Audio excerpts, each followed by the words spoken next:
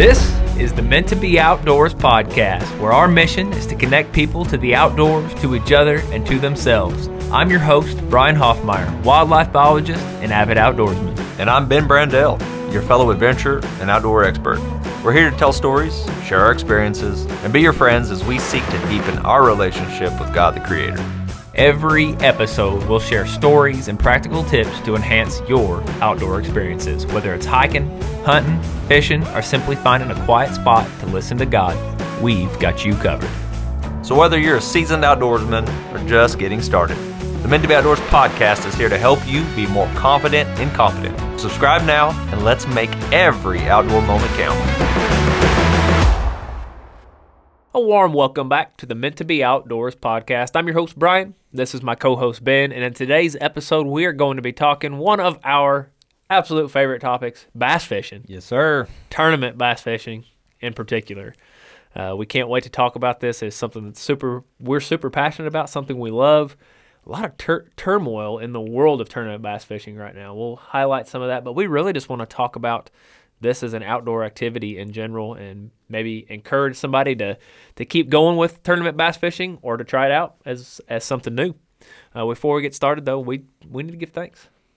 My thanks today goes out to all the chemists because we wouldn't have soft plastics if people weren't just mixing and creating concoctions using man-made items. And so I was thinking about the fishing topic today and how I use more soft baits, those real soft, squishy plastic baits. I use more of them than I do hard baits if I think about the whole year. And so I am thankful to those people or whoever. I don't even know the first person. I don't know the first bait, actually, the soft bait. I don't know what the first one was, but my shout out and thanks goes to them. Yeah, he does always use the soft baits because he's always back at the boat and me, putting that front right where he needs to flip his bait so I don't get to cast it there. Whatever. I can testify to that. Whatever. What I'm thankful for today, kind of maybe a silly one, but I really enjoyed something that I did with my family over the weekend. That was going to see a movie at a movie theater. So I am thankful that movie theaters are still open and showing movies. Between the digital explosion and how, companies are now putting movies straight out, like you can buy them at home and watch them without having to go to the theater. Right. From COVID, when you couldn't even go be in a theater with people, to horrific shooting crimes happen in theaters. But there are cinema companies that are powering through. And it was actually pretty busy when I went, but it was the first time with my young children that it was neither of them have ever been to a theater. They've been asking. So You're such a mean dad. That's so mean. I'm terrible. You. I'm terrible. I'm not that big of a movie guy. Mm-hmm. I'm not a huge movie guy, and we're so busy. My wife and I were saying, when's the last time we were to a movie? And we're like, it might have been 10 years since we'd been. And I know what movie you went to. Share if you want. No, we went to see Migration. Yeah. I found out last night we could watch it on our TV, and we could have rented it for like $5.99. And you were telling me what it cost you to actually go to the theater, right? So I have a 2-year-old, a 5-year-old, and then me and my wife, and we got one bag of popcorn. No drinks, nothing else. So 4 tickets and a bag of popcorn was $53. It's crazy. For an hour and 22-minute kids movie. Right. But the experience Ouch. is what you paid for. The experience was awesome. Everybody had a great time. They all want to go back. Nobody choked on popcorn. It was a good movie. It was good. It was good for the family. So thankful for that. Thankful that there are still cinemas to go out and watch movies at. Because, gosh, when we were teenagers, man, that was the thing to do. Mm-hmm. It was the thing. We had to call. Well, I think this is how you show how old you are. This is how you call Gen Z or the young kids. They pick up phones like this. Like that. Hello? Yeah. And if you're listening to this on YouTube, if you're watching on YouTube, where you can see what we're doing, how we're answering the phone. But if you're just listening, I got my pinky out and my thumb up, and that's how us old folk act like we're answering the phone. But the young kids use a flat palm, like the cell phone just laying in their palm, and that's how they answer. Have you seen the videos of that? It's like the parent and a child are sitting next to each other, and it says, "Show how you would answer a phone call." And every time the kids put their palm up to there, it's pretty funny. Pretty funny, but anyway, we're talking bass fishing today, and the reason for that is the season's upon us. February, it's February this week already, and down south, Texas, Louisiana, Florida. I mean, there is pre-spawn action happening right now. Fish are feeding up, starting to move shallower and shallower, getting ready for that spawn. And the pro circuits, the pro bass fishing circuits are underway. I think Major League Fishing, they started today. Oh, well, the Bass Pro Tour started today. It's going on right now. Last we checked, Jacob Wheeler had a lead, 12, 14 pounds, something like that. Yep, you have as it of up right over now, there? we have 47 minutes left. Jacob Wheeler is in first place with 85.15. What's second place got? 85. Last time I looked, he had 76. No, 81.15. Excuse me if I said it wrong. 81.15. So 81 pounds, 15 ounces, and then or 81.15 pounds, and then he has 25 fish. Yeah, 25 fish. And second is 70 something. 65. Oh my gosh. 06. So he's coming up on 20. He's what 16 pounds over. He's just so He's just good. good. He's The just best. good. The best to His ever big bass do it. is 8 pounds, a little over 8 pounds. Yeah. That's huge. I think that was his first fish of the day. I think his first fish today was one of his first few fish of the day was 8 pounds. It That's says that absolutely his latest unbelievable. fish is 210. But Gosh. MLF is underway. Yes, it is. They had a Toyota Series event, I think it was just this last week down in Florida on Okeechobee. The Bassmaster Opens, I believe, is on Okeechobee this week as well, maybe even starting today. And then the Elite Series starts, I think, February 22nd, the Bassmaster Elite Series starts. So all of these big pro tournaments are underway. We're going to be moving into pre-spawn here in northern Arkansas, southern Missouri. In the next 30 days or so, we're going to be starting to move into some of those pre-spawn patterns, which, man, that's when fishing really starts to get good. You can catch big ones, and you can, honestly, you have, for me, a better chance of catching 2, 3, 4, 5 big ones than the rest of the year. It is such a fun time, though.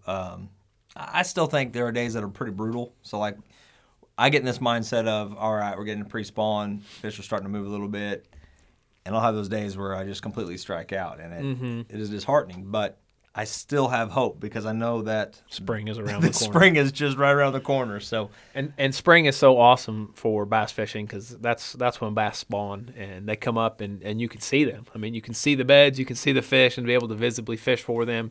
Even if you can't see them, you're able to get a lot of bites because such a large population, such a large portion of the population is up shallow, not out 60, 70, 80 feet. So you have a good chance of just going down the bank, fishing shallow and catching fish. So spring is a special time for bass fishing, and it's starting to be on our minds. We have not caught a bass yet in 2024. yeah, we actually haven't had the time. We are going to go, hopefully this week. Hopefully. We should be able to. We should knock out all of our tasks. Is your boat ready? Because mine's not. It's ready enough. It's ready enough. Mine's not. I don't even think I have line on all my reels. Now that's a problem there for you. I have some boxes to check before we're able to go fishing, but it's going to happen soon because this is, I think, the latest. This is the latest into a year in several years that I've went without catching a bass yet. Like I usually first or second week of January I'm able to check that box. This But we've year- had crazy weather. Right. This year's been different. I mean, even my uncle and I, we usually crappie fish by now. And we're out doing some crappie fishing, and just with the temperatures, it's just hasn't been worth it. But this episode we're talking about really the tournament fishing. And so, why do you think, Brian, that tournament fishing is awesome or not? Like, what is it about tournament fishing? Well, Go ahead. I personally love to fish bass tournaments. I think the allure speaks for itself with the absolute explosion that we have seen. I'm going to say in the last 5 years, like the really, really near past, the sport has absolutely exploded. And we'll talk about, I think, a little bit later in the podcast that it's exploded so much, people are going to start have to thinking about some steps and regulations to preserve our waterways. But it has an allure, and I think the allure is that, you know, you play basketball, you play baseball, and you're in control of what you're doing. Like, you know what you're going to get into each day. There is structure around the game. Like, you know there's 3 strikes. You know there's 4 balls. You know the ball that you're playing with. Every baseball field generally is about the same. Every basketball court is the same dimensions. Mm-hmm. But bass fishing isn't like that. It's something new every single time you go. Even if you don't go to a different lake, the lake you went to, you could go to the same lake a week later, and it's different than it was a week before. And the fish are always doing different things, trying to find that bait, trying to find the location. Right. being able to, the camaraderie, getting out in the boat, being out in nature and watching all the other wildlife and the things that are happening. I mean, if I were to sit down and write all the stories of wildlife encounters I've had bass fishing over the years that didn't have anything to do with fish, like some really wild stories, the things you see out there. So I think all of those things combined just makes it, plus the competition, if you're a competitor, putting the puzzle together, competing against other people in nature, it's just a recipe for a good time. Yeah, everything you talked about for me is why I love to fish. But the allure for me for the tournament side, honestly, is it gives me a more fine-tuned purpose, because you and I can go out and fish and see what we can catch. Yeah, but when fun fishing. Yeah, fun fishing. Right. But when I add in just that little bit of challenge, that little bit of competition, because some people may take that to the extreme of that competitiveness, and you have to when you're doing that professionally for a living. Yeah. But there are different types of tournaments that you can do. It's not just at the professional high level. There are all kinds, and so any that you enter into though as a tournament fishing for bass, you said the camaraderie. You have that when you meet up with all these other anglers and you're all floating out on this water, just sitting still, waiting for this tournament to start. A lot of these tournaments start off with the national anthem. They talk about the flights. So flights are the different times that each group's boats, depending on the number of how many they let into the tournament.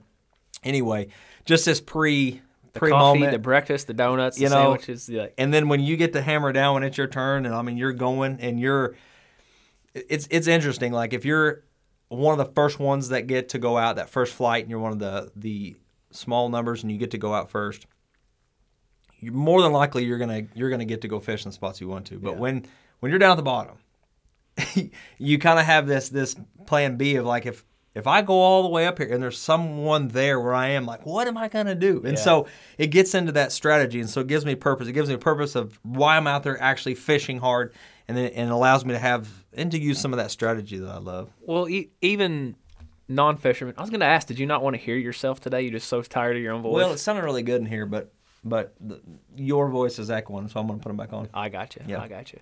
Well, I mean, you're kind of talking about some of these anecdotal experiences inside the tournament, because even people who are not fishermen understand, like, the allure of fishing is to go catch a fish, to feel that bite. And let me tell you that that is awesome. Like that is what I think I said it earlier today. Like, man, I haven't caught a fish yet. I need to feel that bite. Right. The reeling in, the fighting, all that's awesome. But feeling that bite, like, I fooled them. I found them and I fooled them. And it's that anticipation of when it's going to happen. And that is awesome. But the anecdotal things that you're talking about, the takeoff, the going 65, 70 miles an hour on the water in a bass boat, the cold mornings, the camaraderie, all that, it adds to the experience. And you can't fathom, before you start tournament fishing, you can't fathom how much those experiences bring to the actual fishing. Well, correct, because you're talking about wanting to feel that bite. You and I can go do that without fishing a tournament. Right. But when you've been fishing for an hour and you haven't figured out what's going on yet, or what you thought was working wasn't, and then all of a sudden you get that bite, that feels so different and is so much better than just going out and just flipping for the day. Well, and it's different too, because when you and I are just going out fun fishing, like, we obviously want to catch big ones. We try to catch big ones, but we start out just trying to get bites. And getting bites is awesome, even if they're 12, 13 inches. But when you're on a tournament fishery and you're fishing and you're trying to catch what's called a keeper fish, which every fishery has a minimum for each species of fish. And for us, where we live, most of the lakes we fish, it's 15 inches for black bass. Some of them are 12 for spotted bass, but most of them are 15 inches. So when you get a 15-inch or longer and you can start counting 1, 2, 3, 4, 5, putting those keepers into your live well, it feels really good. Oh, it really, does. really good. When there have been tournaments where we've had 5, and it feels great. But then comes in that, is this 5 big enough to even do anything for us? And that's where it gets in this mind game for me, man. And it really is a mind game. Let me ask you this. I talked about some of those experiences outside of actually fishing and catching fish, like going fast in a bass boat. Because, I mean, It feels really good to be skipping across that water. However, have there ever been any times for you where maybe that wasn't a positive experience? Yeah, so, fishing, I think I've talked about this before, but it was called the Central Pro-Am. And you had boaters, so they were the professionals. They'd bring their boat. And then your co-angler or the amateur would be in the back, the non-boater. And so I was on the amateur side fishing the Central Pro-Am. So we fished Missouri, Arkansas, Oklahoma. And in that cycle, you get drawed. You get drawed with the pro. You didn't get to pick. It'd be nice if you got to pick, but it was just it was supposed to be a random draw.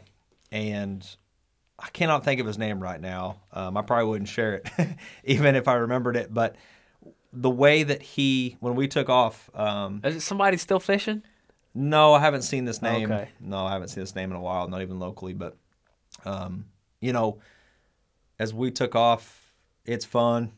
This boat was bigger than most boats I'd ever been in, But he was telling me that basically, a straight line is your fastest way from point A to point B. But he's not wrong. No, but these dudes would take like a point. A point can come way out. Sometimes they can be shallow, they can be deep.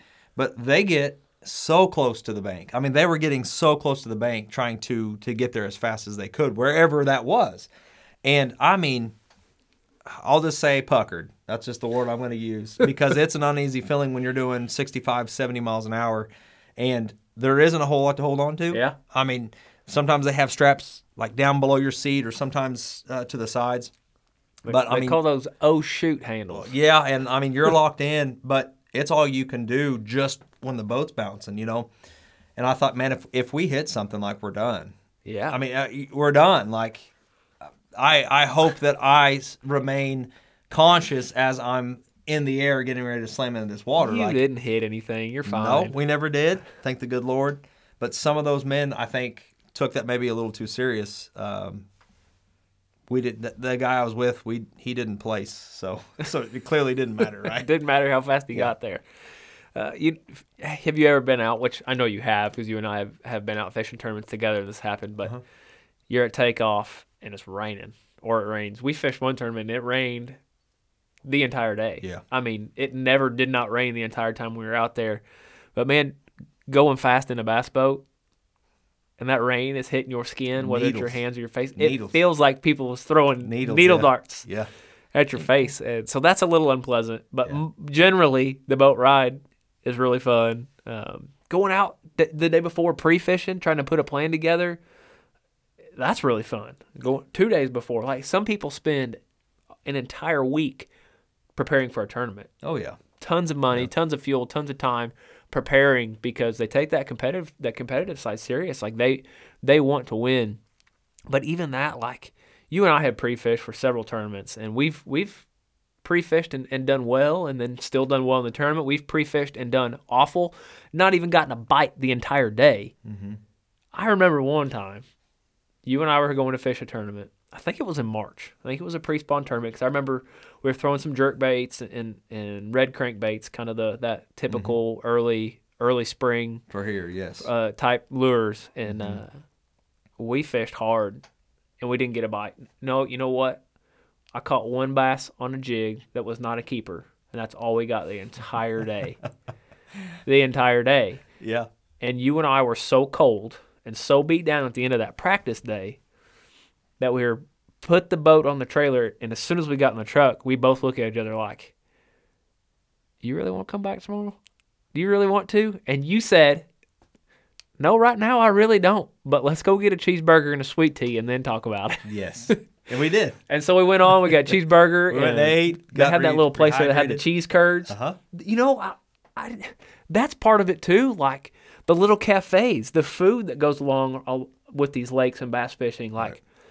that is part of the whole thing too. I didn't even think of that, but yeah, to get off the water and go get that is when they're out in other states or multi-day tournaments, you know, try new places. A lot of these guys, I mean, you're not going to stay at the Ritz or whatever expensive hotel. They're right. The little hotels or motels next to the water, and it is neat to see all the boats when they're all backed in, all lined up, you know, and everyone's trying to charge their batteries off of off of an outlet somewhere that they Got can one find. outlet, 4 cords. People knocking But- on your door. Those women one time were knocking on our doors. Do you have an extension cord? We can't charge our Right. boat. Yep. Thankfully, we had an extra one, and then they beat us. That They was did beat not us. cool. Yeah, they did. But no, that is a part of that. It's that the whole process to it. Because you were sharing too that, like in the tournament fishing, that preparation side. That for me is so fun. I love preparing my reels. There are a lot of really line. just small experiences that add up to make a big experience. And now that we're sitting here discussing it, it's almost more of the experiences outside of actually fishing that make tournament fishing so awesome for me, because I hadn't even thought about the prep. But putting the line on and picking the baits and tying them on and making sure all your knots are perfect and all the baits that you have tied on are fresh and perfect and every soft plastic is lined up, that is so much fun too. Well, you'll even see guys at a lot of these hotel motels that have pools. Yeah. You'll see them out flipping their baits in these pools. Most of the time it's crankbait. Yep. They're just making sure that their crankbaits are running straight, because you can actually see how they run in that clear water. But that's that's a part of all of the process. And then you also have, especially as you get into that world and you're living in it and you know the other anglers, there's a lot of elbowing, a lot of finger, little trash talk. Little trash talking Yeah. going on. And that's a part of it. I think it's fun. Then, of course, there's dock talk. Yeah. Which is like, I caught him good today. Trying to psych him out. I caught him good. Yeah, I caught him on a stupid tube. Like, then you're going back like, oh man, I was throwing a jerkbait. They're biting a stupid tube. What do I need to change? And all the psychological games that go along with it. I mean, there is so much that goes into it that really just makes it. It makes it amazing. That's all. I love it. I wish we got to do it more. One of the downsides of it is it costs a lot of money, and you don't win a whole lot of money. Yeah, and I'll also add up here like the downside. If we want everyone listening to go experience it one time. But in that, if you are the boater, you're taking your boat and it's your first tournament, there are so many things to be careful of. But one of them is that takeoff that we were talking about, how fun it is, how awesome it is. But you do have a lot of anglers that have big bass boats that are going to go fast. They don't they do care about you. However, the whole point is I got to get there fast. Some of the areas that you take out of are so rough. It becomes, by that second flight, it is just a rough craziness that's happening. Especially for us in our 18-foot boats. Yeah. And so sometimes you just have to get out of the way, let some of that get through, just to be safe, because it gets a little chaotic there that first flight for sure. So after you go through all the anecdotal things that we're talking about, let's talk about actually fishing. Like what are the rules? How does a tournament day go? What's it look like? I mean, there are different tournaments out there, right? There so are. we're not going to be able to cover every There are rule. now. There hasn't been for that long, but there are Right. now. There are now. I think it's been, was it 2015, 2016 that they really started a launch of tournaments with something different than the traditional 5-fish weigh-in. Yeah, and I don't know if we had this on our notes for later, but let me bring it up. I think the explosion in regards to all these different types is technology, and it's not maybe the technology most people think about, the forward imaging and all your electronics on your boat. It really is our internet speeds. It's allowing the consumer, the viewer, to want to see more fishing take place. And so a lot of these tournaments are trying to accommodate that. We realize that people want to see how these guys are fishing, what they're catching. They want to see the whole process. Whereas before that, a lot of times you would go to the big tents. You would go to these not conference centers, but you would go to see the weigh-in at the end, and you didn't really know what took place during the day. And as they were starting to be able to record more and then start posting them up on YouTube, and we were watching, this is how they did it. Really, I think it got more of the customer, like the anglers that aren't professionals involved, And then now with having cell phone towers and they can live stream, that has definitely transformed how we consume fishing. Yeah, absolutely. And for me as a kid growing up, it was just the BASS magazine. We just had regular TV, so I think it's TSN or some of these networks that were every Saturday or Sunday actually carrying Bassmaster events, getting to watch Bill Dance and Roland Martin and some of those guys. Like I wasn't getting to consume that because I didn't have the TV channels. now you can consume on your phone, on the Right. on your computer, on your TV, 10 different ways. It's on cable television, it's on regular television, it's on ESPN. Like, it is so consumable now. There's so much more access to it. For me, it was just a magazine taking that in, and then when they did have local events, going to those events like you're talking about, getting to see some of those big names up close, watching them hold their fish. But there was still something lacking from that, and really for me, it's the education, because you can learn from reading a magazine. But if Jacob Wheeler is on his boat on YouTube showing you how to use a bait, and you can rewind it and watch his knot, how he tied it, and the way he casted it, and Right.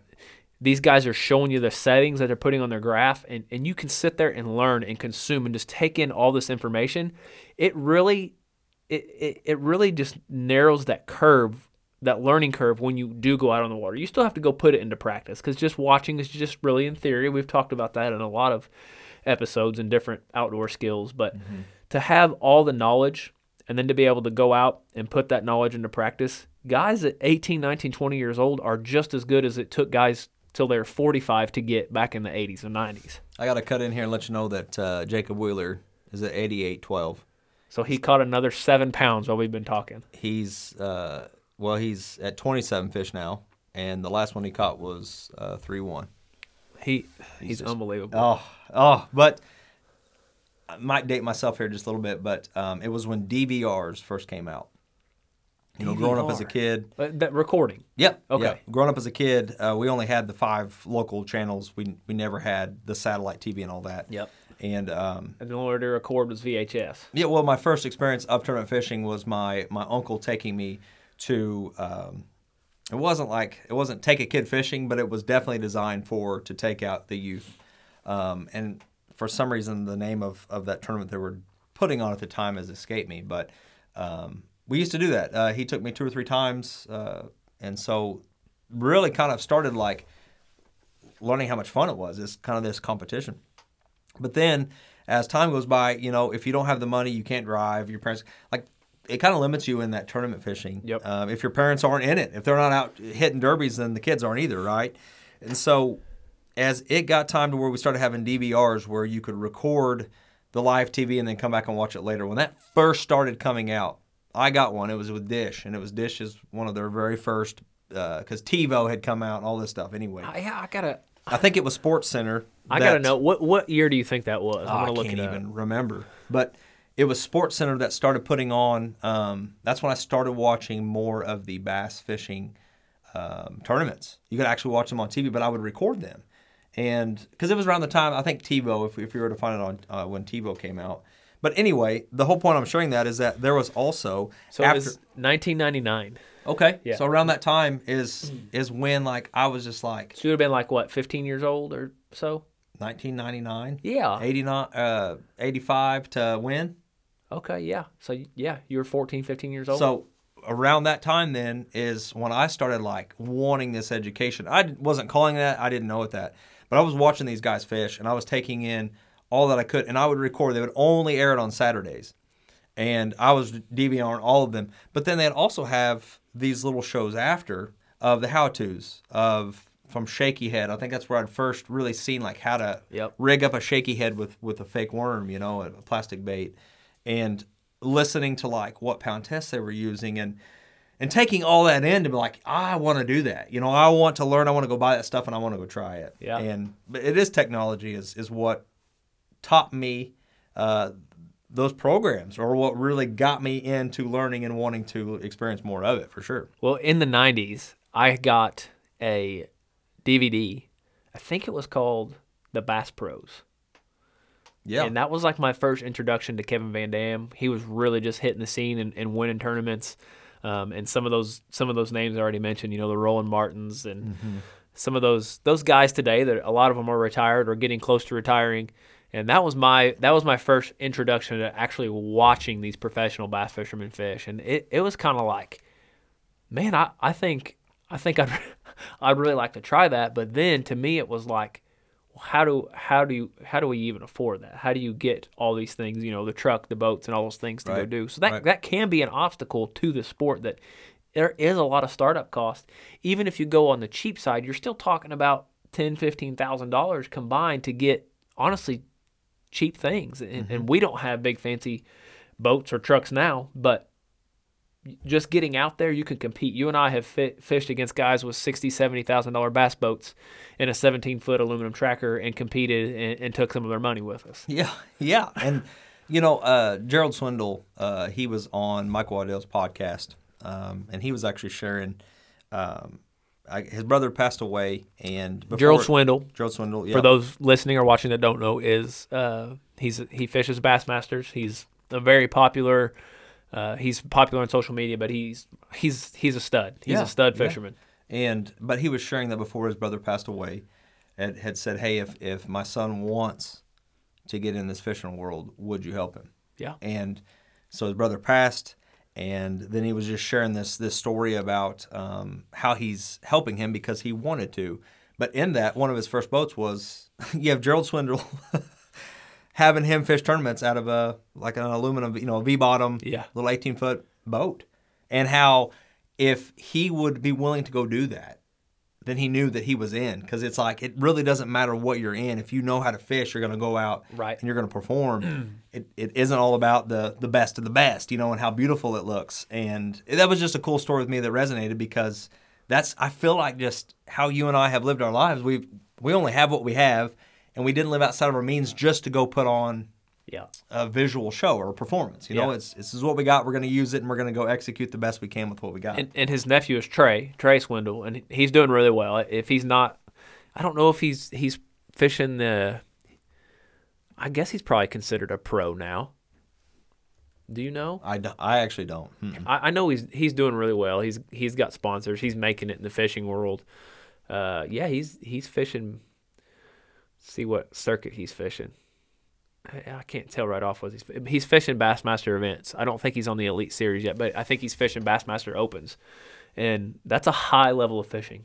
In today's world of tournament bass fishing, the Opens are just as tough, if not tougher, than some of the Elite Series events because you're going to some of these, they're more regional, so some of these events that you're going to, like you are going against the best guys on those lakes. Like there's nobody better on those lakes because they fish them all the time. So those are some really tough events. So if he has made it that far, then fishing out of an 18-foot V-bottom aluminum boat didn't hurt him too much. No. I mean, he was hanging right in there. He's hanging right in there, and you can. All that to say, like everything we were talking about was about the rules, like the rules of these tournaments, and because of technology and more viewership and more money, that more sponsorship that can go into that, it has changed the game. And so an original style tournament, I mean, share with us, Brian, what would be an original tournament? What would have been the rules?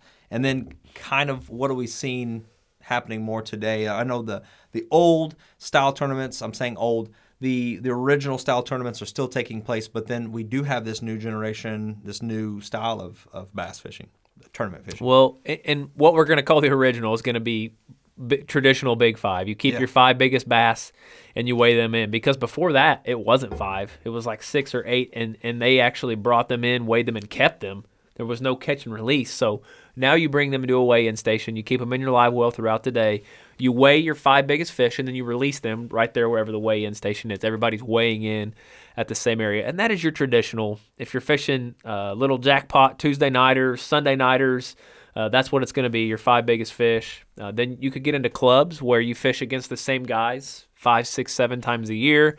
Most of those are going to be your 5 best fish. Some of them, because you are fishing as partners, will be 6 fish. Some of those tournaments will add in that 6 fish. But you really need to read through the rules before you fish even some of these little small 10, 15 boat tournaments, because whoever put it together got to decide those, and since you put your money in to play the game, you have to follow that. But what has really taken off in the more recent years is 2 new formats. And one is length, because of kayak fishing and the boom in kayak fishing. There are now professional kayak circuits, and those are all off length scoring systems, because length of the fish, because they're going on catch and release. They want those. There's no way to properly keep a bass safe and healthy on a kayak. We don't want people hauling along stringers for 7 hours with the sun beating down on them 2 inches under the water. So they are measuring these fish. entering them into a score system. A lot of times they have to take a picture of them on the board, the measuring board, Right. or an app that the tournament has issued to be used, and they're scoring them that way. And that is great because these fish are being caught. They're out for a minute, then they're put right back in the area where they were caught. So if they're spawning, they can go right back. The amount of time that they're actually handled is so minimum. They're not bouncing around in a live well. And then the second one that is really, really taken off is catch, weigh, release. Mm-hmm. Now, this takes more infrastructure. This takes more people. It takes more resources. Yes. It is more expensive. But Major League Fishing is the one that has really got behind this and launched this. It has not been without some roadblocks and obstacles along the way. They're still figuring things out. They are super excited about it. I think if you're in the tournament bass fishing world and you listen to all the pros, you've got guys that are totally against it. You've got guys that are totally for it. It's created animosity between guys that used to be friends or still are friends, and they're able to hash it out. I know Mark Zona and Kevin Van Dam didn't exactly see eye to eye on it. So some of the big names out there, it caused animosity. But at the end of the day, conservation is the view of this. They are catching the fish. They are weighing them. Everybody has a marshal and the same scale on their boat, and they're putting the fish back in.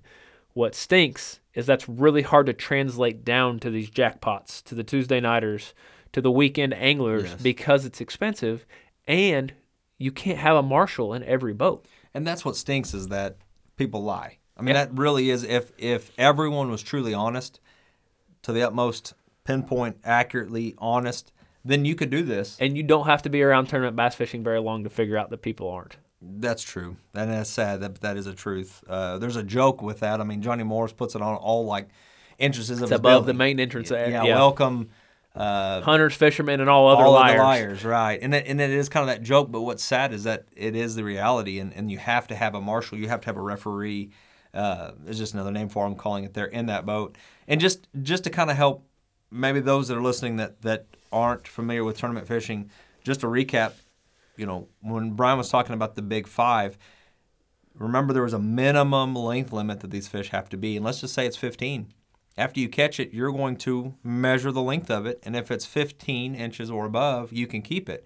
Well, you're going to keep your first 5 fish, and then after that, whatever you catch, you're hoping that it weighs more than the other 5 that you caught, that you've kept in your live well. You're hoping to turn your 5 2-pounders into 5 4-pounders. And so you have these 5 fish, or like some of us, you only have 2 keepers all day long. that happens. But you have your 5, which is your limit for most of those tournaments, and they stay in the live well with you in the boat all day long until that weigh-in, until the end of the day to go weigh them all in.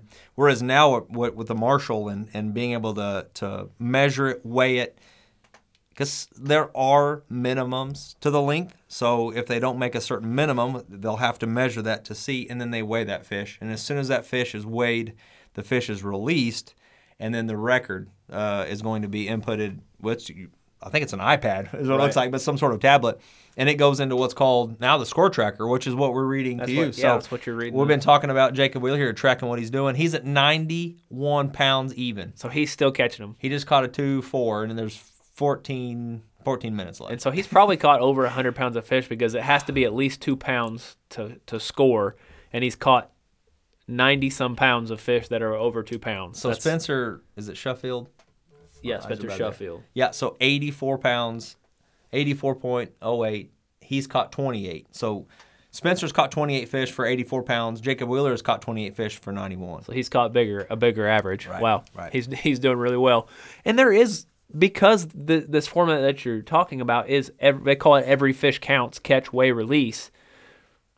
There is a little bit of different strategy to that, because if somebody catches 100 2-pounders, they're going to beat somebody that catches 10 5-pounders. Mm-hmm. And so some people don't like that, and some people do. I think most of the time, and the statistics show that the best angler, I think it's 92% of the time, the angler that caught the most fish would also be the angler that would win if it were the best 5, 92% of the time. So most of the time, it's still the best angler at that event that is winning. But your strategy changes a little bit, because you're trying to catch more fish, more scoreable fish. Mm-hmm. Now, if you're fishing a 5-fish tournament, if you only get 5 bites, but they're all 5-pounders, then you had a great day even though you only caught 5 fish. Right. So your strategies do change, the way you target, the size of baits, the color of baits, and the areas that you fish, just depending on whether you're fishing for 5 fish or you're trying to catch as many that you can.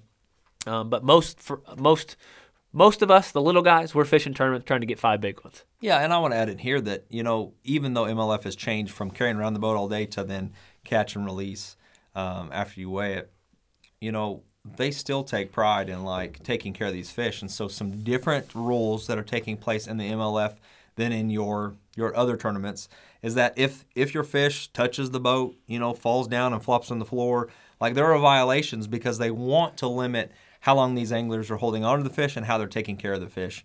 And that to me is really, really cool. Yeah. All right. You're looking back at your 15-year-old self, 15-year-old Ben. Yeah, I remember that. You get to stand before him, and he's going to ask you. 15-year-old Ben asks 25-year-old Oh, I thought Ben. we were I thought we were in heaven. No. I was like, what's going on? 15-year-old Ben says, hey, old Ben, what do I need to know about bass fishing? What skills do I need? Reading water, learning fish, baits. What is it that I need to learn to go be a tournament bass fisherman? What do you tell him? Man, you're putting me on the spot. What I would like to have known when I was 15 is because I started my journey with my uncle, he set me on the right track to know some of the basics. But even his education was limited. We used just a couple baits all day, And so then after seeing these professionals using a wide variety, boy, I mean, it sparked oh my goodness, you can use that, And They got so 20 rods rigged with all different baits. Yes, and and they I pick felt them all so up. good. Yeah, they could grab a new one and flip it, and you're not trying to. Because when I was 15, you were using a swivel. You had one rod, and you have 5 different baits. You're using a swivel, and you're switching out because you want to try these other baits. But anyway, could you imagine doing that today? I think the one thing though that I would like to have told, if I could, to answer your question, would be the mechanics. Every day, cast. Learn how to, wherever you want that bait, to be able to hit it with just precision. Casting, because I was more wrapped up in, man, I got to go buy that bait. I got to go try that. I got to go get that line. I was really wrapped up into what TV marketing were pumping out because I'm seeing guys holding these fish up with the lure in their mouth. But it wasn't until I got older, started getting around more anglers, and really watching how and why they're a professional is not only do they know what the biology, well, they're not biologists, but they understand most of the habits of these fish. They've tuned into their habits. So that would be the second thing. First would be just using that equipment correctly. Being able to cast exactly where you want to is so, I mean, when you watch Jacob Wheeler, it's just amazing. These professionals can pitch it into a coffee can, no problem it's just awesome. Yeah. And then the second thing is really. You ever watched Andy Montgomery skip docks? Oh, yeah. It is unbelievable. Some of those guys can just cast Yeah, I would love to have. I'd love to try some of their gear. I know it isn't all about the gear, but having some of that really quality gear that they have does help. It does, but that's what I was kind of trying to actually share was maybe a little opposite, that I got more wrapped up in I got to have this gear. When honestly, if you picked 5 baits, just 5, and you could use them how they were designed, you could cast them how you're supposed to and work them how they're supposed to be used, it changes the game, man. And I would love to have known that then. What I know now. Yeah. All right.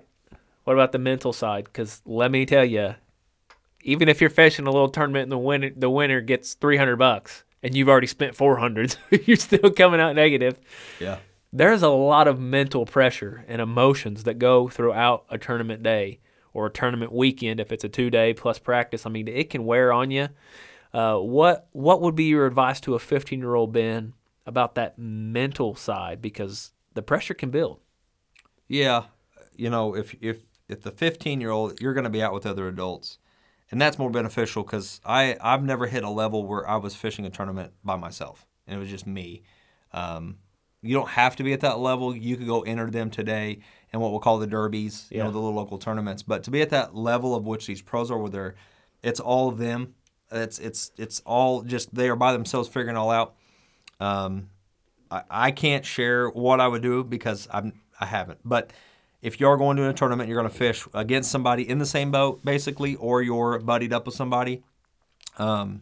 Remember that people matter more than the fish. People matter more Amen. Yeah. than the money. I know you're there to make the money and to beat the people, but your mind, you can fix your mind. You can set your mind back right again when you begin to put the other people first. Yep. Even that's with you, and that will help even get your mind off of how you're feeling because you're beginning to serve. I know it sounds stupid to maybe some of the listeners, like that don't make sense. You're out trying to compete against them, but when you get so wrapped up in thinking you got to beat and you're doing awful, like none of that really is healthy. And if you would put the people first, it would. I think you would do better. I hope that makes sense. I agree. I think that is a really great point that a lot of guys do forget, or it is easy because of the competitiveness and kind of that esteemy. Like, what are they going to think of me? Well, but you watch these guys, and some of it is fun and play with their buddies. But, you'll watch, if you went back and watched every tournament that you could get your hands on, you're going to see, like, anglers talking to people on the bank, hey, how's your day? I mean, the people that are confident and competent, they're really at a position of where, like, you know what, let's be nice to the other people around us. And whereas you'll see these anglers that they're battling for a hole and they're cussing each other out, and it's like, this isn't what it's about, guys. Like, if you're at that level, then go somewhere else. Go somewhere else. Show your. But anyway, it goes back to that integrity. It goes back to character. Yeah. And fishing professionally, you will see the character of many men, and you'll have your character challenged too. Yeah. And that's when you got to stand up with integrity, and that's what I would add. I want to piggyback off the confident and competent comment you made there. If you're a young angler, or really an angler at any stage, be confident in what you are doing, and that you kind of have to learn yourself and know when to quit something, when to start something new. Like, okay, I've tried this and it isn't working. I have to wrap this up and go try something new. Or no, you know what? I am good at this. I know eventually I'm going to get a bite this way. I need to stick with this. Learning where those lines are for you personally are really important because they're different for every angler. But even more so, the experiences that you've had, the resources that you had, the knowledge and skills that are just innate given to you, they're given to you by God the Creator. So who you are in that moment, that tournament day, standing on the front deck or back deck of that boat, you can't change who you are. You shouldn't compromise who you are like you're saying, but be confident that who you are and the results that happen this day is from God. And either take it with celebration, always take it with praise, whether it's a good ending or a bad ending. Learn from it either way, and then the next time that you go out, you're going to be better for it. Yeah. There's one more thing I'd want to tell any 50-year-old or my 15-year-old self. This comes from probably my favorite angler of all time. I only liked him in the beginning because I had it was a Mercury card, but it was his fishing card. I know who I you're had basketball, say, yeah. but it was Edwin Evers. Yeah. And he did a special and really talking about how he got good at his craft is, and I don't know how he'd found the time to do this, right? But as a 15-year-old, you could set, several months, maybe it's a full year. His example was for 1 year, only fish with a jig. Then when the next year comes, only fish with a spinnerbait. The next year, only fish with a crankbait. Because he was talking about truly learn how to use that lure all year round. And so for the 15-year-old, it would be pick the top 5 baits that you're going to see all the time. Number 1's jig. I'm going to leave that there, and you can fill in 2, 3, 4, and 5. Yeah. But get good with those baits. I've got some family members, got my little cousin. He loves to bass fish, but he is going to go buy whatever bait the pros are using at that tournament at that time. Right. And that doesn't necessarily mean that that's good for you to use at the lake that you're going to fish at, just because you watched it on TV in that moment. We've fallen into that trap before. Absolutely. But I'm talking to the 15-year-old self. Yeah. Pick those top 5 baits and get really good at them. Who cares about all of the other influencer information that you're getting? Yeah. And once you make a decision, all these psychological things going on. Once you make a decision, stick with it. Yes. Go with it. I was it the same tournament that I was talking about earlier where we had to go get a cheeseburger and sweet tea just to talk ourselves? We ended up deciding we were going to go fish, but our commitment was we would do nothing. Yes. and go nowhere Yes. that we did during practice. Yeah. So practice ended up being valuable because we learned where not to go and what not to do. Right. And so we went a place we had never been before. We ran way up a river, and we tied on red crankbaits, and, man, we started catching fish. Yeah, I think it was the conditions because the wind. We really were looking, basically started paying attention to around, and you had wind slamming the bank. Yeah. And we're like, that's where we're going. But we had to make this decision of we're not doing anything that we did before. Right. We're going to go completely unknown, which in a way that kind of feels like, man, what was the point of even coming to practice? But we knew what not to do. We didn't have to eliminate anything, but we did. We stuck with it, and that's what we went and did the other day. And I think we got our money back. Yeah. I think we got our money back. It was like 4th or 5th place or We something placed, like but that. I can't remember. Where, So it ended up being a good decision to make, but had we not stuck with it when it didn't work right away and started to get fickle or stopped after the first fish and thought, we need to try something else, then we probably wouldn't have placed. So a lot of psychological games, a lot of emotions, a lot of pressure. Make decisions, stick with them, and trust that God made you in that moment who you're supposed to be. Ben, conservation and ethics. You've kind of already touched on the ethics. Right. We've talked a little bit about conservation, how tournament trails are trying to make up new fishing formats that are more about conservation, and it is so important. Why is conservation? First, let's define the word. Yeah, we will. Yep. And then give me a little bit to you why conservation is so important to tournament bass anglers. Well, conservation to me is so important because it's not preservation. Let me say it again. Conservation is so important to me because it's not preservation. If we were trying to preserve these animals, then that means nobody gets to fish them. They're all left alone. Right. They're going to do what they're supposed to do. But we want to engage and use. And that's where that use is so important because we want to use it wisely, which is conservation, is wise use of our natural resources. And please take that definition to heart, learn that, know that, because that's what conservation is. It's wise use of it. It's why we can go out and catch these fish so that we can go out and catch them again tomorrow and the next day, and someone else can, and your mother and brother and father and son, they all can go out and do that whenever they choose to go do that because that resources is there to use. But it doesn't mean that it's going to be perfect because you will have death. You will have some of that decay that's taking place because we're using it. And so the wise use of that is so important. I shared earlier, MLF, you get a penalty of time. So if you're catching a bass, it comes up out of the water, you bring it up, and it drops onto the boat of the floor, you get a penalty for that landing violation, and you have to sit out for, I'm going to say 2 minutes. I don't know if they've changed that, but you have to sit out several minutes, and you can't fish. And so that hurts a professional angler as they're trying to make money by catching as many as they can. That hurts them. And so they are going to work at not doing that. Right? And that protects our fish, but they're still being caught, they're still being released. That to me is what true conservation is. It is the wise use, and I think they're doing that. And it's maybe a little controversial. Something I would like to see change in professional bass fishing, in Major League Fishing, something I think they've done really well is those rules, those penalties for fish handling penalties. You can't let this fish flop around on the bottom of the boat. Well, in Bassmaster, you can't use a net to land the fish. Right. Neither can you in MLF. You can't use a net. But there are no penalties for letting the fish come up and flop in the boat. So what you see a lot of times is guys boat flipping. They just pull the fish up. They never handle it, and they just let it flop right down on the carpet. Yeah. I wish they would change that. Why not use nets? Set a standard and an expectation for the nets that are used. Like in trout fishing, you always want to use a rubberized net. Let's establish that for these pro anglers. We know it takes more skill to land the fish without the net. We get that, but let's make it about the fish and use this resource wisely. That is one change I would like to see made. Yes, I agree.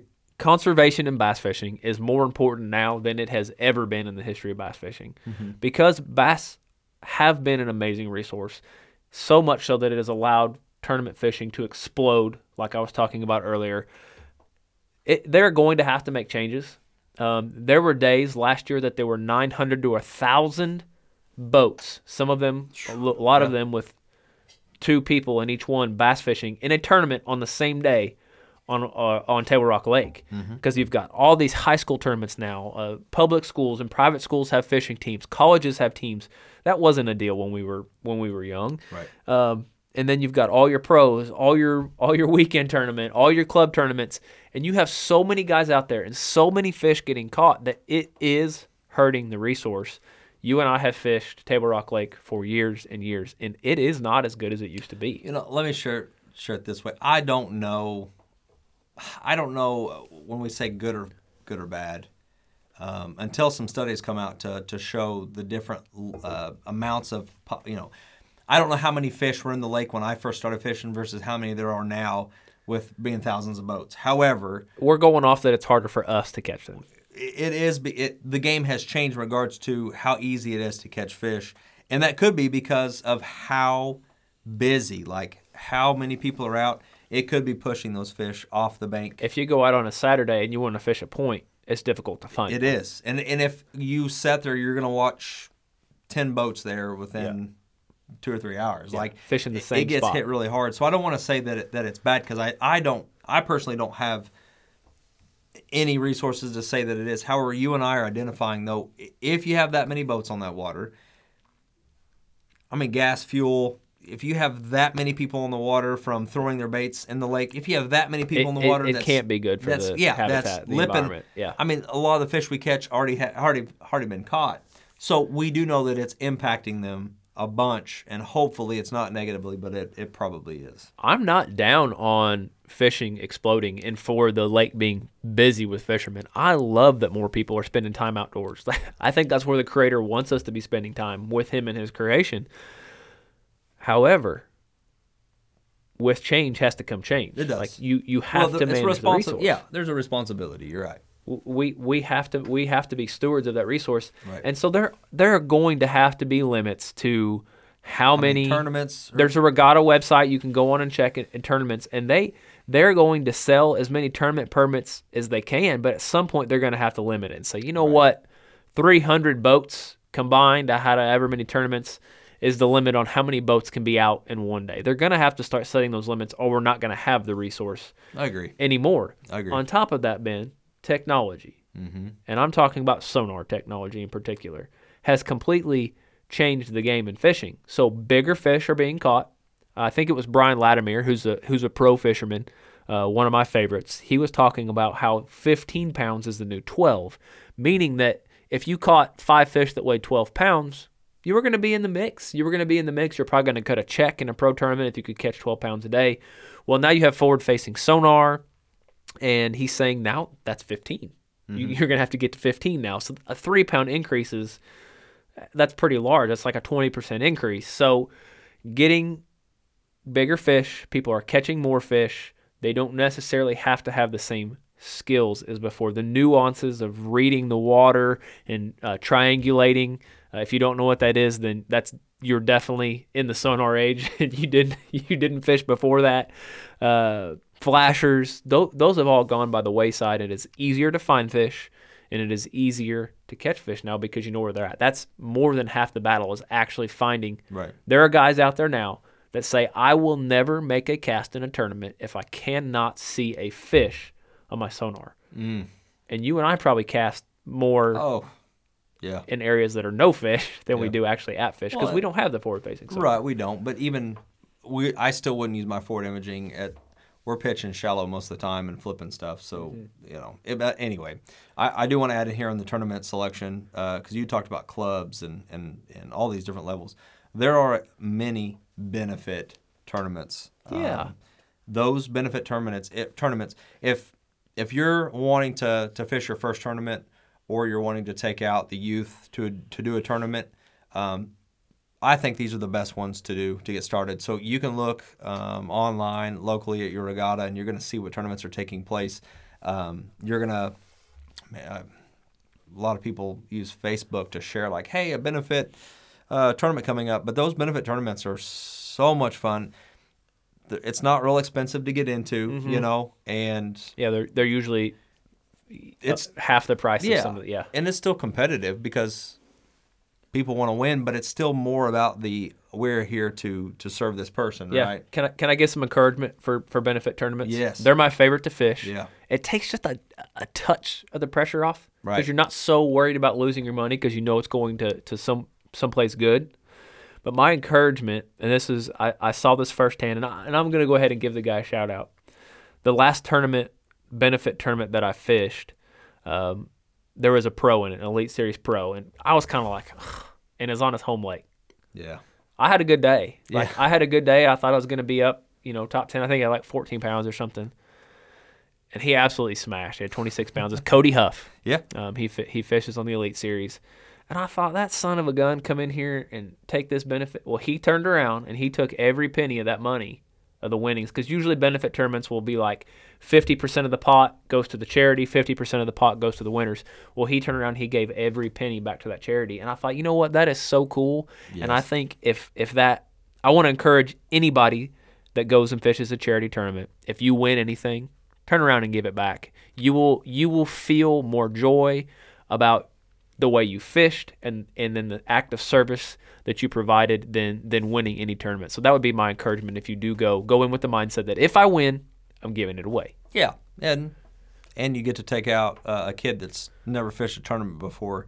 And again, most of the time you don't have your Huffs in there fishing, so you can kind of put your skill to the test with some of the other locals just to see your skills, how well you can do. That's something about tournament bass fishing though. Like, anybody can enter. Yeah. Most of the time. Sometimes there'll be disclaimers like, no, if you fish professionally in the last 5 years, you can't enter this tournament or whatever. Or if you've exceeded $15,000 in tournament winnings, you're not allowed. But a lot of tournaments, anybody can enter. So you do get to go. We fished against, just in local tournaments, we fished against a lot of professional fishermen. And it's fun to kind of see where you stack up. And it is. When you do beat them, even if you don't win money, it's like, I didn't do too bad. Right, yeah. Especially if you're in your 17-foot aluminum. Exactly. It helps you build confidence and once it gives me enough confidence to where I want to go try it again and keep doing it. Yeah.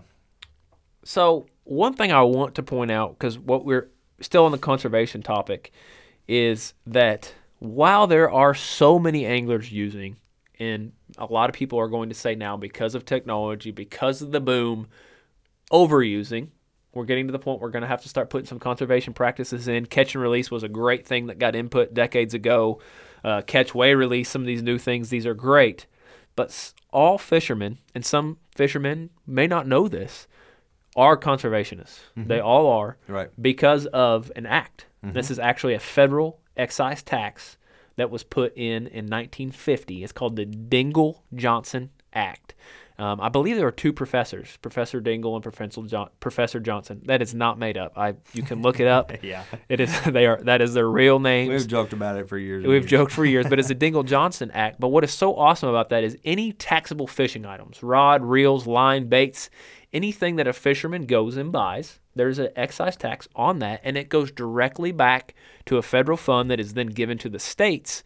And a lot of times the states may have to put in like 25% or whatever, but then 75% match goes into that goes directly into our lakes and streams and fishing habitat. And that's where the money comes for conservation. Yeah. So there are things in place. Well, there's also imports and exports on that. So yes.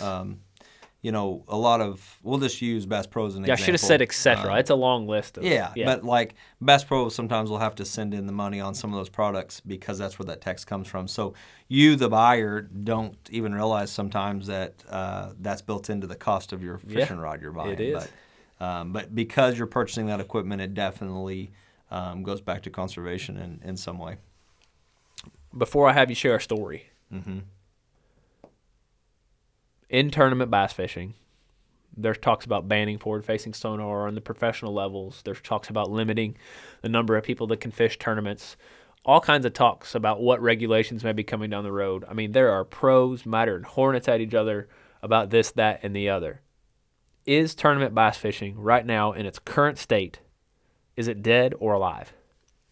I think that, I didn't have this answer until just now, so what's on my heart and what I believe is really happening is this isn't just bass fishing.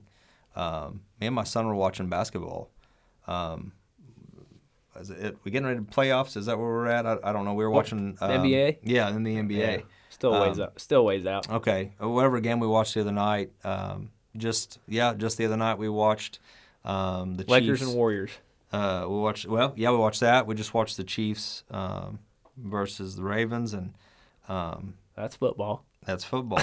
And You jumped on me from basketball to football. but to me, it is all a sport. Just professional. Yeah. And Okay. you have this professional sports, and what you're starting to see, like, you even have times where they're having to bleep out the cuss words that these players are saying out on the basketball court, and even while the ref was trying to talk in this football game, his mic, the NBC or whoever, CBS, whoever's airing it, had to mute out because the quarterback's over there cussing him out. Like, Right. I believe what I'm putting together here right now is like it is more than just fishing. It is more than it's all these sports combined. And until we get back to this understanding and this fundamental of these are just sports, how blessed are we that we get, not we, but the professionals, they get to go make money doing a sport. And I get wrapped up in some of them because they're passionate about we need this or we need that. But at the end of the day, this is a sport. This could die out next week, and we could go on. We're having to ration food, and we're taking copper out of the electronics to send in for whatever war. I mean, the point is that some of these professionals need to reel themselves back in. They need a reality check. Yeah, reel them in. No No pun fishing intended. pun intended. Yeah. I mean, seriously though, because how blessed are we that we get to go out, we have the opportunity to go out and fish, not only for fun, but perhaps to go make money or to benefit some child with cancer. That is a blessing. And so perhaps we are getting too wrapped up in where we're at as a country as a whole, like with this. That's probably where my answer lies, Brian. It's more about let's get back to the basics and realize that we need to take care of our natural resources first. Yes. Second is let the fishermen be fishermen. Sometimes we put too many rules upon these games. If it isn't about the natural resources and we're making these rules, why? So let's look at those rules, and then let's get out and go fish. Yeah. Quit trying to cheat. Quit trying to hit these lines or where's the gray area. Go fish, do your job, but have fun at it. Like, that's my spiel. I'll quit. Well, I'm gonna take a turn to answer too. That was a really good answer. Thanks. What is on my heart is you can go on YouTube and you can look at all the big channels in the fishing world and professional names and all the podcasts out there, and you're going to hear all of these professional fishermen interviewed, and a lot of them are going to say the same thing, that tournament bass fishing is, they're not going to use the word dead. They're going to say it's dying and it's not in a good state. And I want to say, I'm going to kind of a little bit go down your road. I'm going to say that they're wrong. And the reason is because they all give the same reason. And the reason is that they aren't making as much money. So I think they need a heart check, and they need to look in the mirror and say, well, what am I worshiping? What is my God? Have I made money my little g God? Mm-hmm.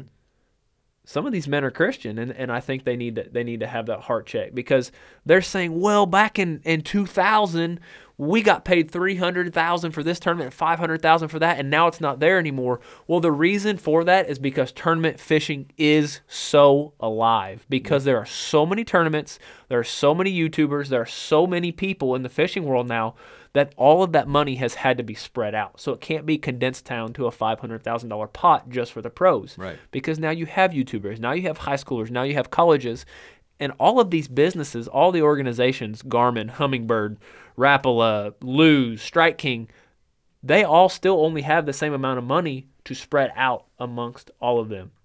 So yeah, they aren't, when resources are spread more thin, just like our bass are, there isn't going to be as many bass and there isn't going to be as much money. Right. You're still getting to do it for a living. I would like everybody just to look in the mirror and say, what am I worshiping? Am I worshiping the God that gave me the ability, opportunity to go do this? Or am I mad because I'm not getting as much money as I was before? Yeah. Yeah, and at the deepest level of it is the heart issue. And I think that's why I brought up sports. Period. I mean, other than fishing, from the basketball to the football, because I truly believe our country is different than it was when I was a kid, and how people are treating other people is different than when I was even in college. Yeah. That is impacting everything, all the way down to our professional platforms that we're getting to watch and take in. And So it is a hard check. Just an encouragement to everybody and we have to do Change it it. ourselves, Yeah. to look in the mirror Starts with us. Yeah. and be an advocate of the change, of the consistency, of integrity and respect, and worshiping God instead of the things that are in our lives.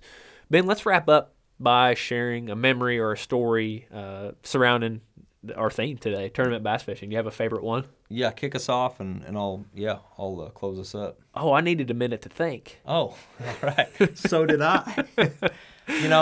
My favorite. It is hard to narrow down to one moment of a tournament. But the one that hurts, the one that stings the most, was my last year in the Central Pro-Am, and because on the amateur side of that boat, you only had to have 3 as your limit, whereas the pro had to have 5. Yeah. And I mean, to this day, I probably have told this story already in one of our podcasts, but I needed one more fish. I needed one more keeper to be in it.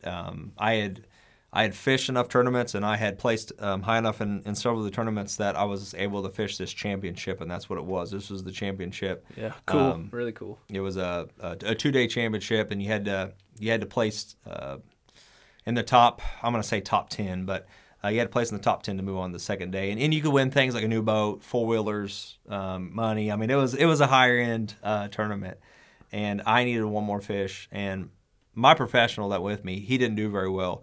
And at the end, he tried to really set me up for that success because I had 2 keepers. Oh, that was I caught kind. behind him. Yeah. He was one of the. That was very kind. He was one of my.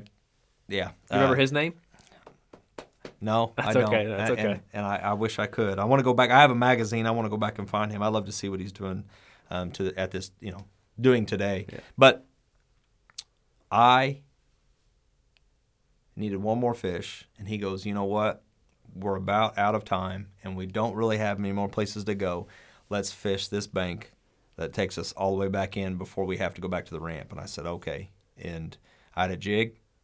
I narrowed it down. I'm just fishing jig. We were fishing around 0 to 12 feet of water, and I was casting, nothing, and I had this bite, and this sucker thumped.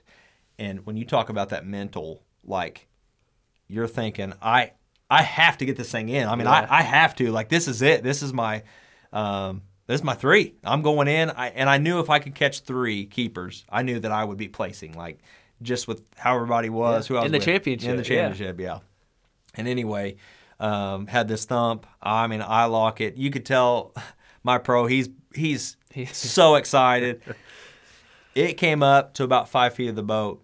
And all of a sudden, he just lost this. It's like his shoulders dropped. And I didn't know why until I got it about 1 foot in from the boat. And it was a drum, which is a non-game species, and it doesn't count. And so I've always hated drum ever since then. And Brian's even got some drum stories of us out and catching them instead. But it really hurt. I'm talking ounces. Like, I want to say it was... it was less than ounces. There was 3 of us that didn't make the. We were. I'm trying to remember now. It's been so long ago, but I was. Let's say that I can't even think math right now. But basically, within an ounce, there were 3 of us within an ounce of being away. And if any one of us 3 would have caught a third, we'd have beat the 10th and 9th place there. We just needed one more keeper. Yeah. And I can't think of what my ounces were, but we were. What is less than an ounce? Is it tenths? Is that where we're at? Yeah, but tenths, hundredths. We were, I mean, it was so close between 11, 12, and 13. Like, any one of us would have had one more keeper, we'd have beat any of those guys to get in. And I just thought, like, God, like, why? You know, like, why? Like, that was, out of all the fish, I caught one, but it wasn't the right one. And so that has always been in my mind. That story's always been there. Well, But it's a good memory. But to that have. feeling, that mental emotion you go through of, I need this, you work hard for it, oh, now I got it. And then you come back down when you're like, oh my gosh, this isn't. And that roller coaster, man, whew, it's tough. But that's what makes it awesome. That's what keeps you coming back. I agree Well, completely. my favorite, I won't call it my favorite memory. It's the memory I'm going to say today. It was a really good memory. It was you and I fishing a tournament together. And most of the time I feel like I go into a tournament and I have this plan. I'm going to have my 5 an hour and I'm going to upgrade from there. And it never goes that way. Well, this day, I actually did not get to pre-fish. You got to pre-fish with somebody else.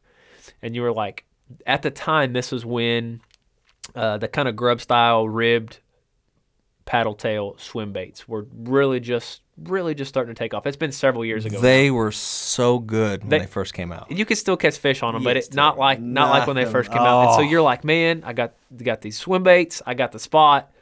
And you're telling me about the 5-pounder and all these fish you got to, and you're like, we're going straight there. And again, this is still back. We're in a little 17-foot aluminum tracker, an old one too.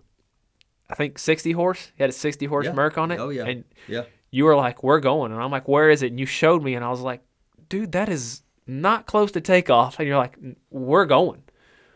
We get there, it's raining. And you're like, oh, we're going. So we get out there, and you've talked this up. And I'm like dampering my expectations. Like, I'm glad he's excited. I'm glad he believes in, And dude, within the first few casts, both of us, and the fish are popping up out of the water. Yeah. You could literally look out and see the bass. Yeah. Flying around. They had pushed these shad up on this flat in the early morning, and we were whacking them. And we had 5, I think, in 20 minutes, and they were all like around 2 pounds. Yeah. So not like a huge limit, but you're like, no, I caught a 5-pounder here. There's some big ones mixed in.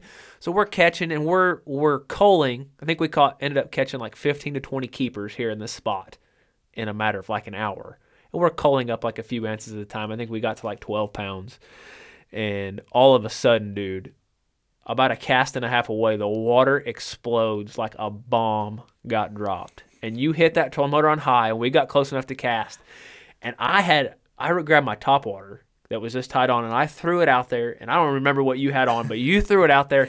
And both of us at the same time set the hook, and our rods are so bent, and we're both going, big one, big one, big one. Yeah. Well, then after a couple cranks coming in, we're like, I'm not sure it's a bass. But this is where we've been fishing, catching bass after bass after bass. Right, yeah. And so we're thinking maybe we each have a 4 or 5-pounder. And we get these fish up, and it's bass, but they're white bass, which do not count in a black bass tournament. And they were both 4-pounders. Mm-hmm. But that's what the explosion was white bass. And we had to let them go. And I think maybe we culled up one other time throughout that day.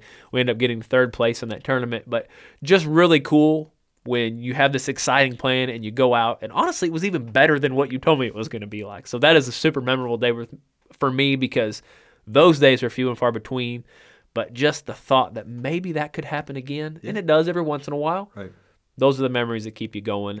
If you want to try tournament bass fishing, maybe to make a memory like that, or to have some memories I encourage of everyone. failure. I mean, give it a try. There are so many people that are out doing it.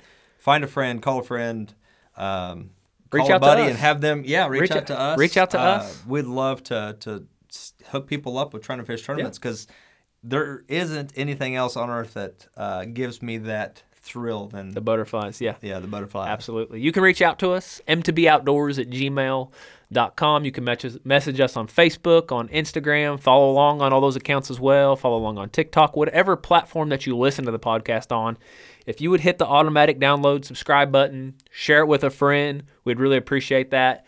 The best thing you can do to really support us, and we would really kindly ask you to do this, and that is to leave us a review and a rating. Those really help us to go up the charts, move up in our category, which I think is nature, in most of the platforms. That helps us move up those search engines so that people can find us. On YouTube, leave us a comment. Maybe tell us, hey, you got this wrong, or you got this right, or thank you so much for sharing this, or would you guys maybe do a topic, do an episode about this topic? We love when listeners leave us ideas for topics for the episode. It's good. Free content is always good. It helps give our brains a little rest of trying to always think up what we're going to talk about the next week. Most of all, we're so thankful that you've listened. We will be back next week with a brand new episode, and we hope that between now and that time that you remember you are meant to be outdoors. Thank you for listening to the Meant to Be Outdoors podcast, hosted by Brian Hoffmeyer and Ben Brandell. Please help us by subscribing. Also, follow along on TikTok, Instagram, and Facebook.